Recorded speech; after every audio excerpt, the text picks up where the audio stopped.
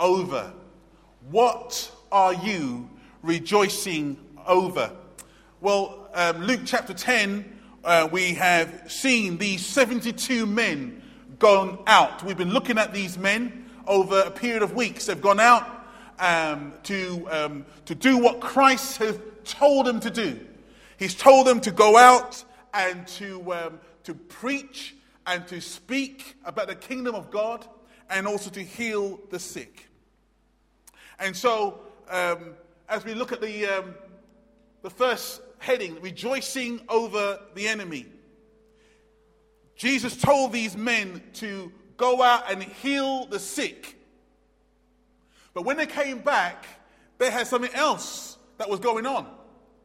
And they came back, and the Bible said the 72 returned with joy and said, Lord, even the demons submit to us in your name. They were rejoicing over the enemy. They was rejoicing over the fact that demons were submitting to the name of Christ. So the 72 returned with joy. And I want to stop right there because, you know, there's great joy in serving Christ. Do you know that? There's great joy in serving Christ. You know, I've met a man who said that he loved going to work. He woke up on Monday morning, just couldn't wait for work. He had joy when he went to work. One guy said to me, you know what? My work has become my hobby, he said. You might think he's quite mad, don't you? How can you wake up on Monday morning and say, great, it's Monday, time to go back to work? But this guy did. He was full of joy when he went to work every Monday morning. That might sound strange, but you know what? There's joy in serving Christ. And it might be hard, thank you, brother, sister, for saying that. It might be hard to believe that because sometimes getting people to serve Christ is like pulling teeth. You know, nobody really wants to do it. Nobody really wants to, you know, to go to a brother, to go to a sister and say, you know what, I want to pray for you. Or greet you in the name of Christ and to ask in detail, how is your life? How is your family? How is your children? I want to pray. Let's just pray now. That is joy in serving the Lord. And it seems to me that it's very difficult to get Christians to feel that joy in serving the Lord. I remember when Kim and myself, we was youngsters, we was teenagers, and we went to the same school together. That's where we met, and we began to serve in the Christian Union at school. And what we did, we began to get people to meet together for Bible studies and prayer. And I remember when we was walking down the corridors, we saw a number of students praying together with other students. It was great. You know, we was filled with joy. We was only teenagers at the time, but we was filled with joy because God was using us in our school just to talk to other people about the Lord Jesus Christ. And it was great. And it was even more greater. It was even greater when we saw people becoming Christians. They became born-again believers. And the Bible tells me, I tell you the same way, there'll be more rejoicing in heaven over one sinner that repents, over one person that turns to Christ. There's more rejoicing in heaven. And if we realize that there's so much joy in heaven, we ourselves will be full of joy in serving Christ. Well, these men came back, and the first thing that Jesus noticed about them was they were full of joy. They was full of joy. In fact, there's a lot of joy in this particular chapter, because not only they were full of joy, but we read later on that Jesus was full of joy as well. But here we find these men are full of joy. You know, I was just thinking about, someone told me this in the week, when the Bible says heaven rejoices when one sinner repents. Whatever heaven is doing, I don't know what's going on in heaven at the moment. There's praise and worship going on to God. I know that is happening in heaven. But the Bible says when one person gets saved, heaven stops. Hallelujah. And notice and recognize that someone is born again. That's amazing when you just think the whole of heaven stops and rejoices and recognizes that someone has become a born-again believer. If we realize that ourselves, I think we'd be more encouraged to open our mouths and to speak something about Christ in times of difficulty. Well, these men came back and they were just full of joy. But they were filled with joy because demons, we read, submitted to them. And that's in line with Jesus' ministry. The very fact that demons submitted to them is in line with what happened when Jesus ministered. I mean, Jesus walked into a synagogue and there was a man in that synagogue. We don't know how long he's been there. He might have been there every Sabbath, but he was there in the synagogue. But when Jesus walks in, we read that the man had a demon that manifested itself and cried out, and Jesus had to rebuke that demon, and the demon submitted to the name and to the voice of Jesus Christ.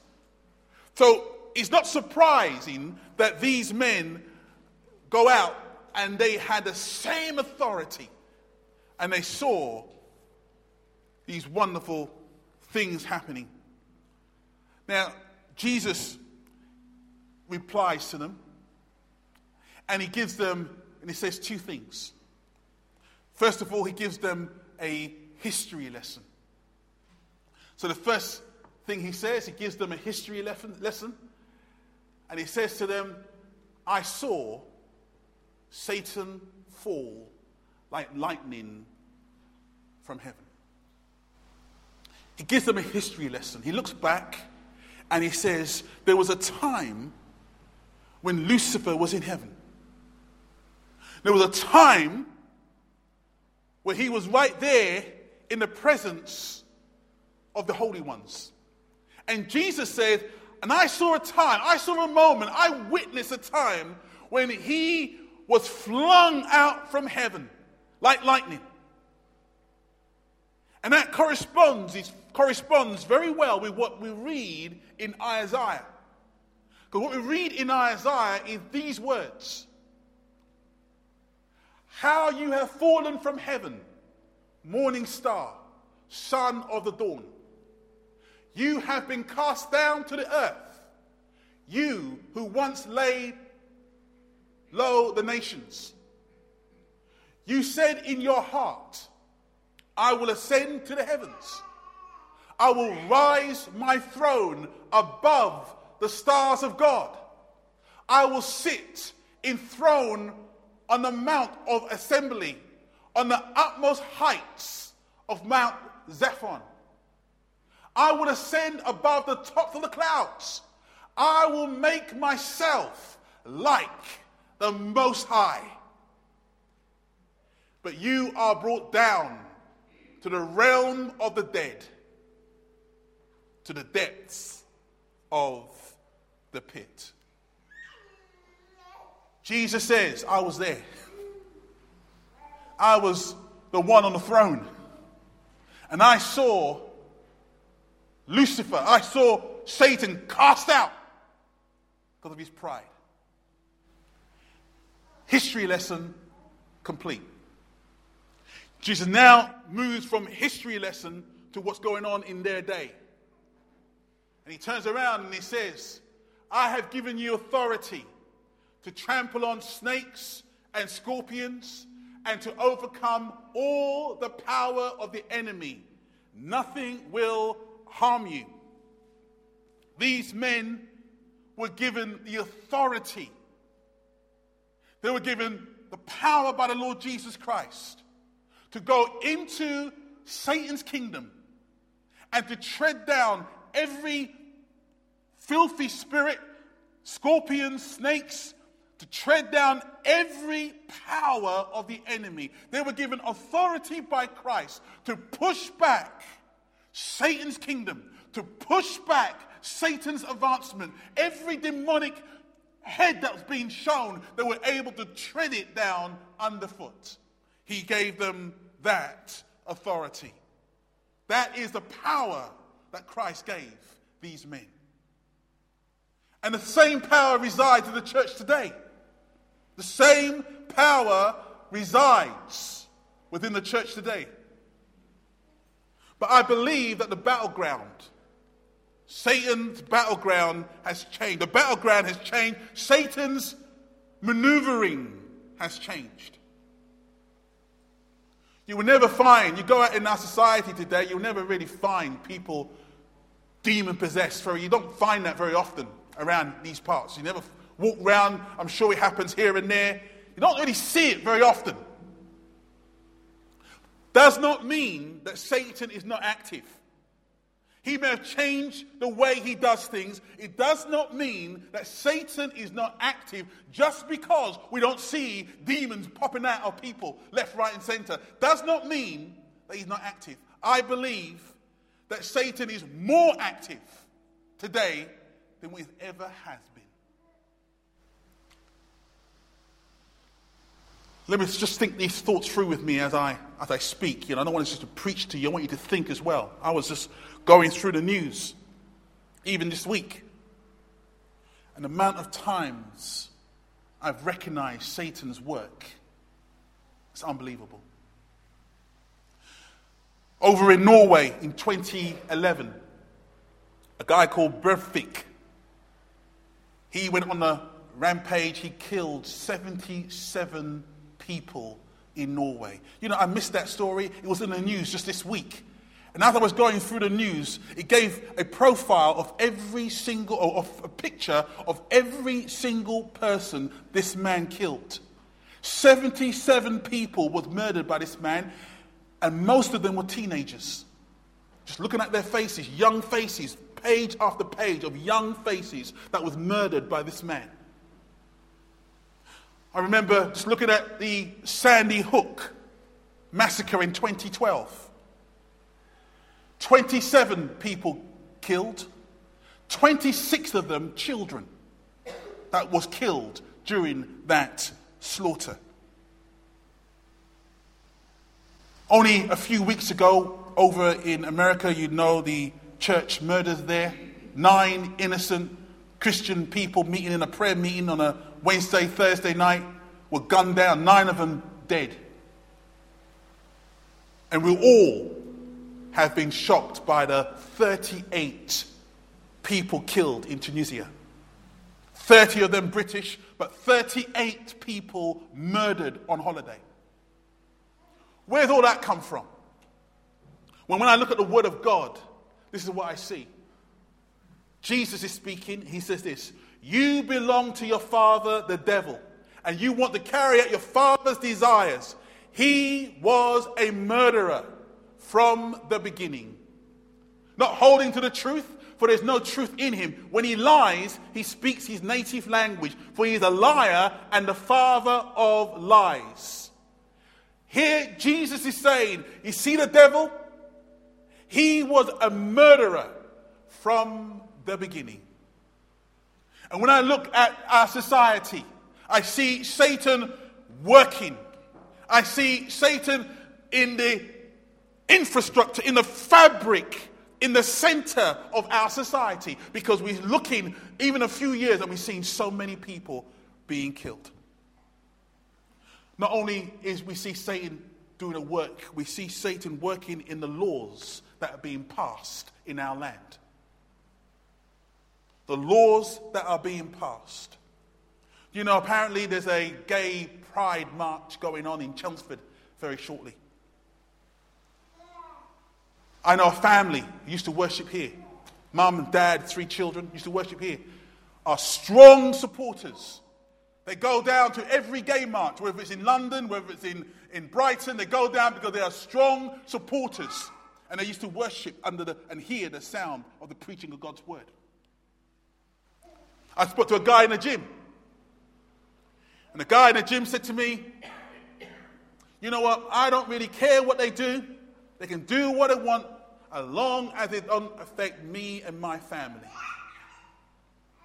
Many people are saying that. Many people are saying, well, you know what, I can't say that I'm against these whole laws that have been made regarding homosexuality. I'm not going to say anything. I'm going to keep my peace. I'm going to quite agree with it silently. But what you don't realize is that the law making of this country is under the influence of Satan himself. He is involved in the law making. It's not what God says anymore, it's what man is saying. And you may say, I have my opinions. You know, my opinions are let them do what they want to do. But you know what? Your opinions don't count. And my opinions do not count. It's what God says that counts. That's what it is. This is the measure. It has always been the measuring line. I don't know where people get off trying to change the line and say we can rub it out. It's not blurred. It's very clear in God's word. But what's happening is that Satan is involved in the fabric of our society. So we're seeing murders being committed. That is terrible. But we're also seeing laws being passed. And I want to tell you this: in the next 12 months, there are going to be even worse laws being passed. You think these laws are bad? You wait to see what's going to come down the line. There's going to be worse things that's against the word of God. But not only do I find that Satan is involved in those areas.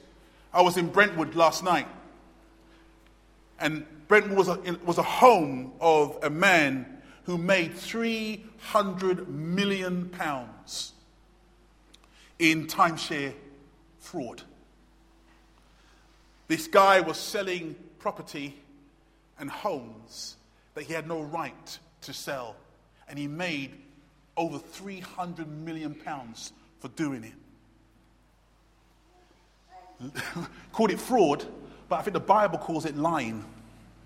I think the word of God says something like, he was a murderer from the beginning, not holding to the truth, for there's no truth in him. When he lies, he speaks his native language. You know, we have lies going on from MPs lying about their expenses right down to the man on the street lying to get money. I walk into Tesco's car park, and there's a guy there asking me for £1. And the reason why he wants money, he says, you know, I'm stranded and I need to get home. Could you give me £1 so I can get back? Every Saturday he's stranded in Romford. I don't know what's wrong with this guy. Every Saturday. Lying from the top right down to the bottom. Well, why? Because our society it's now, Satan has become so involved in it now. He is so much part and parcel of the society. But Jesus says, I give you authority, he says to his church. I give you authority to trample underfoot snake and scorpion and to overcome all the power of the enemy. Nothing will harm you. How? By living, let me tell you this, by living differently and by living under the power of the Holy Spirit. That is how there's going to be victory in our society and in our day. By living differently, by living not as the world lives, not agreeing with what the world agrees with, but by living differently and by living under the power and with the power of the Spirit of God dwelling within us. Look what the Word of God says. But God did not call us to be impure, but to live a holy life. Listen to that. God doesn't call us to be like the world, who are lying and cheating and stealing and doing all crazy manner of things in sexual relationships. He hasn't called us like that, no. But he's called you to live a holy life. Therefore, anyone who rejects this instruction does not reject man, but God, the very God who gives. Hear me in this. He wants to give the Holy Spirit. He's not withholding him and saying, I'm keeping the Holy Spirit to myself. No, he wants to give you the Holy Spirit. Well, why? Because when you have the Spirit of God dwelling within you, living within you, being filled with you, you're able to come against the flow, the filthy, polluted flow of our society. During the London riots, a young woman was caught on CCTV. She was caught going into a shop and taking the TV and running out. She was brought before the judge, and the judge says to her, I'm looking at your history. You have no rap sheet. You have no record of a parking ticket. You have no criminal offenses to your name.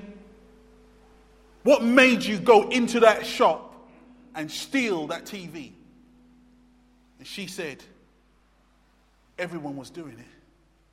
The shop window was smashed, and everybody was walking in there and taking out televisions and radios and other things. I just thought I'll go in and help myself. Everyone was doing it, so I thought I would do it too. And that is what many people are saying, hear me, today in our society. That's why there's so many empty chairs in our churches, not only in this one, but in churches around the country. Everyone is getting on the bandwagon of going the world's way. Everyone's doing it. Everyone's agreeing with politicians. Everyone is agreeing with lawmakers. Everyone is agreeing with violent acts, whether they're Islamic State or not. Everyone's agreeing. So therefore, let me get on the bandwagon and agree with everyone else. But I tell you, one day you will stand before a judge and he will say, well, why? Why have you done this? He's calling his church to not to live as the world lives, but to live differently, to live holy lives, to live lives that are governed and ruled by the Spirit of the living God. That is the life that God is seeking you and I to live. And you say to me, well, how can I get the Holy Spirit? You need to cry out for the Spirit of God to come upon you. You need to cry out, oh God, I'm barren, I'm empty, I'm not filled, but Lord, if you fill me with your Spirit, your living, wonderful, working, powerful Spirit, if he comes in me and makes me different, makes me holy, then I can live a life where I see Satan being trampled under my feet. Look what the Bible says about Hebrews. Make every effort to live in peace with everyone and to be holy. Listen to the next words. Without holiness, no one will see the Lord. Without holiness, no one will see the Lord. See to it that no one falls short of the grace of God, and that no bitter root grows up to cause trouble and defile many. I love this verse because it tells you without holiness, no one will see the Lord. But also it says, make sure you don't miss the grace of God. It's God's grace that's going to make you holy. It's not your work. It's not your efforts. It's not you trying to be a better man, a better woman. No, it's you relying totally upon the grace of God and saying, oh God Almighty, I know that I'm weak. I know that I'm a failure. I know that I fall short so often. But Lord, I long to be holy. I long to be like you. Fill me with your grace. Work in me, oh God. Draw near to me, even though I don't deserve you to draw near, but draw near anyway and touch my life. See to it that no one falls short, no one misses the grace of God. These men, these 72 men, they came back rejoicing. They were rejoicing. They were full of joy, serving the Lord. There was wonderful things. People were getting healed. Demons were submitting. They were tremendously joyful. But you know what? We too can be joyful. We live in dark days. Days when we see so much going against the word of God. But we do not have to despair. We can still live differently. We can still be filled with the Spirit of God and see the enemy's plans for our own lives and for our families being trampled underfoot by the grace of God. Jesus also says here, nothing will harm you. Nothing will harm you. We will come on to that in a few moments. Rejoicing over the enemy. The second thing I want to say is rejoicing over your name. Anyone reading this passage, Jesus was saying to these men, however, do not rejoice that the spirits submit to you, but rejoice. No, before that, sorry. I've given you authority to trample on snakes and scorpions and to overcome all the power of the enemy. Nothing will harm you, Jesus says. But you will have to say to me, but hold on. Hold on, preacher. You say, no, Jesus says nothing will harm you. Oh, didn't these men, these disciples, didn't they get killed at some point? Didn't some of these men get martyred? Didn't they get crucified? Didn't they get beheaded? We know that James got beheaded. We know that others died as believers. What do you mean? Nothing will harm you. Indeed, Jesus turns around and says in Matthew chapter 24, he says this, speaking about the disciples. Then you will be handed over to be persecuted and put to death. And you'll be hated by all nations because of me. At that time, many will turn away from the faith and will betray and hate each other. You know what? I hate reading that sometimes because it's coming nearer. It's okay when everybody was filled in the church and everyone was loving one another and people were getting on and brothers and sisters were loving and praying for one another, but we sense that this is getting too close. People are being persecuted. Christians are being put to death.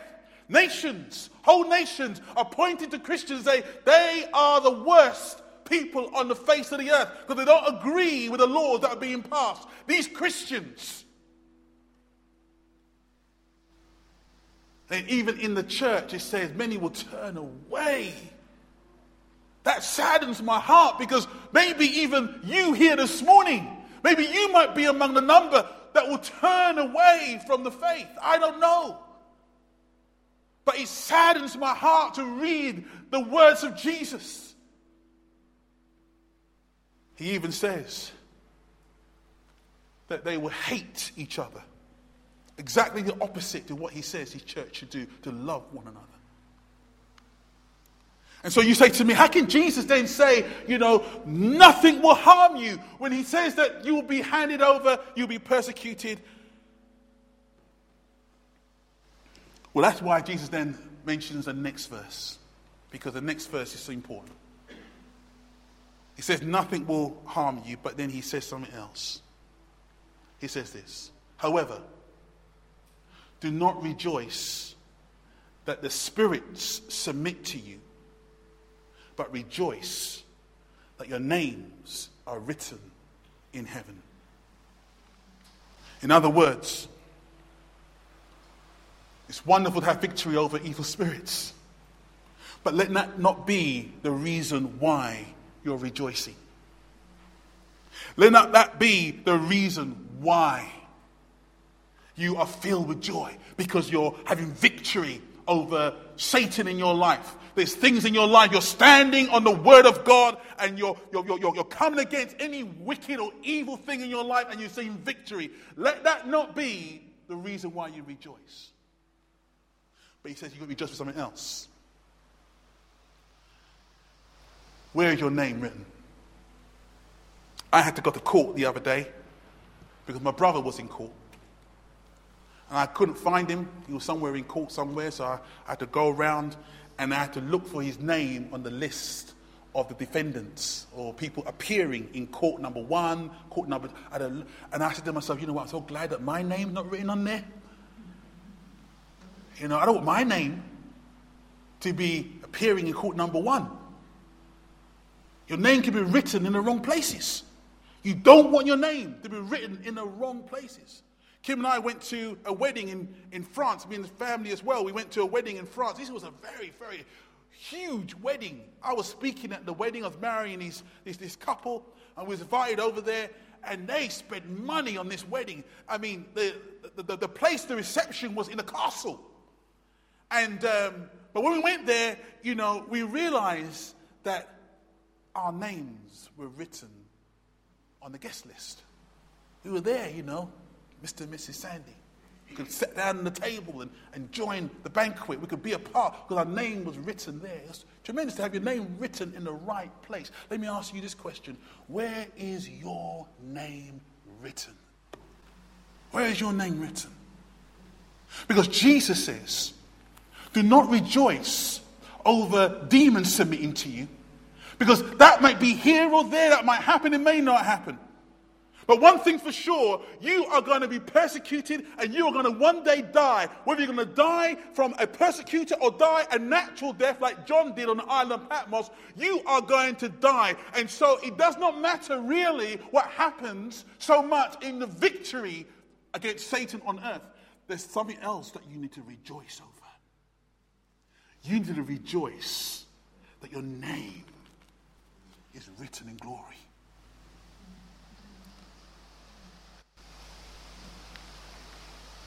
There's a funny joke that just came in my mind about a preacher preaching about something similar. And you can always be very careful when you're using hand gestures, because he's preaching, and this is a song that he was preaching and saying, and as he was saying, he goes, when the roll is called up yonder, it's an old hymn, and he said, when the roll is called up yonder, he says, I'll be there. You don't get that? When the roll is called up yonder, you don't want to be there. You want to be your name needs to be written in glory. And I like what Isaiah said. Look at this wonderful verse. This is a verse that you should learn. You learn this verse. Can a mother forget her nursing child? Can she feel no love for the child she has born? But even if that were possible, I would not forget you. See, I have written your name on the palms of my hand. What does that really mean? It means this. Whatever happens to you, my dear friends, whatever happens to you on this earth, good things or bad things, things of joy, things of sorrow, whatever happens to you and your body, you do not need to fear. Because Jesus says, God says, I have made sure that I can remember you all the time. A mother cannot forget her child nursing at the breast. But even if it was possible, and I'm telling you it is possible, for a mother to leave their child on the beach, or a mother to leave their child somewhere and to forget the child, it is possible. But Jesus said, I will never forget you. You will always be before me. Your name is written. And your soul will live forever. You are a soul in a body.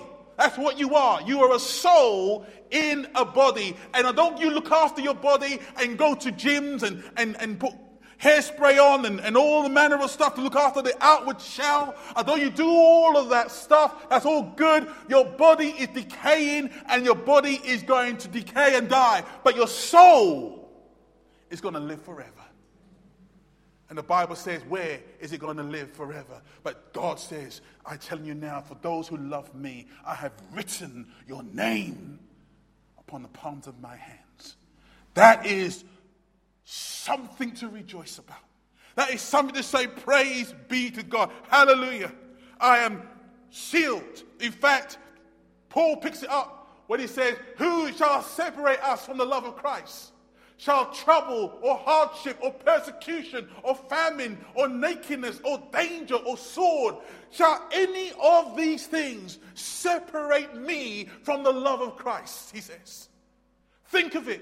All these things are coming upon the world. All these things are coming upon the church. All these things are coming upon Christians. But nothing, he says, shall separate us from the love of Christ. In fact, Paul goes on and he says, no, in all these things, we are more than conquerors through him who loved us. For I am convinced that neither death nor life, neither angels nor demons, neither the present nor the future, nor any powers, neither height nor depth, nor anything else in all creation, he covers everything, will be able to separate us from the love of God that's in Christ Jesus. Nothing can separate us. Hallelujah. Amen. Praise be to God. That is what you need to rejoice over. You need to leave this church saying, oh, praise be to God. I've got victory over demons. Praise be to God. But also, more than that, my name is right there. Because I have turned from sin. I've repented. I've turned away from my old life. And I've put my sights upon the one that's died upon the cross on Calvary. I put my faith in him. And not only am I putting my faith in him, I'm going to live differently to his glory. Thank you, Grant, for praying that prayer. I'm going to live differently from his glory. I want my family, I want my friends, I want people to look at me and say, you know what, you're not like the world. You're not joining what the world is doing. You're different. Well, why? Because the Holy Spirit has given me strength and power to live a bit differently, to speak a little bit differently, to think a little bit differently, to act a little bit differently. I'm trampling under my foot every plan and every purpose that Satan has for my life. Because I'm living under the power of the Spirit of God. Hallelujah. Let's pray.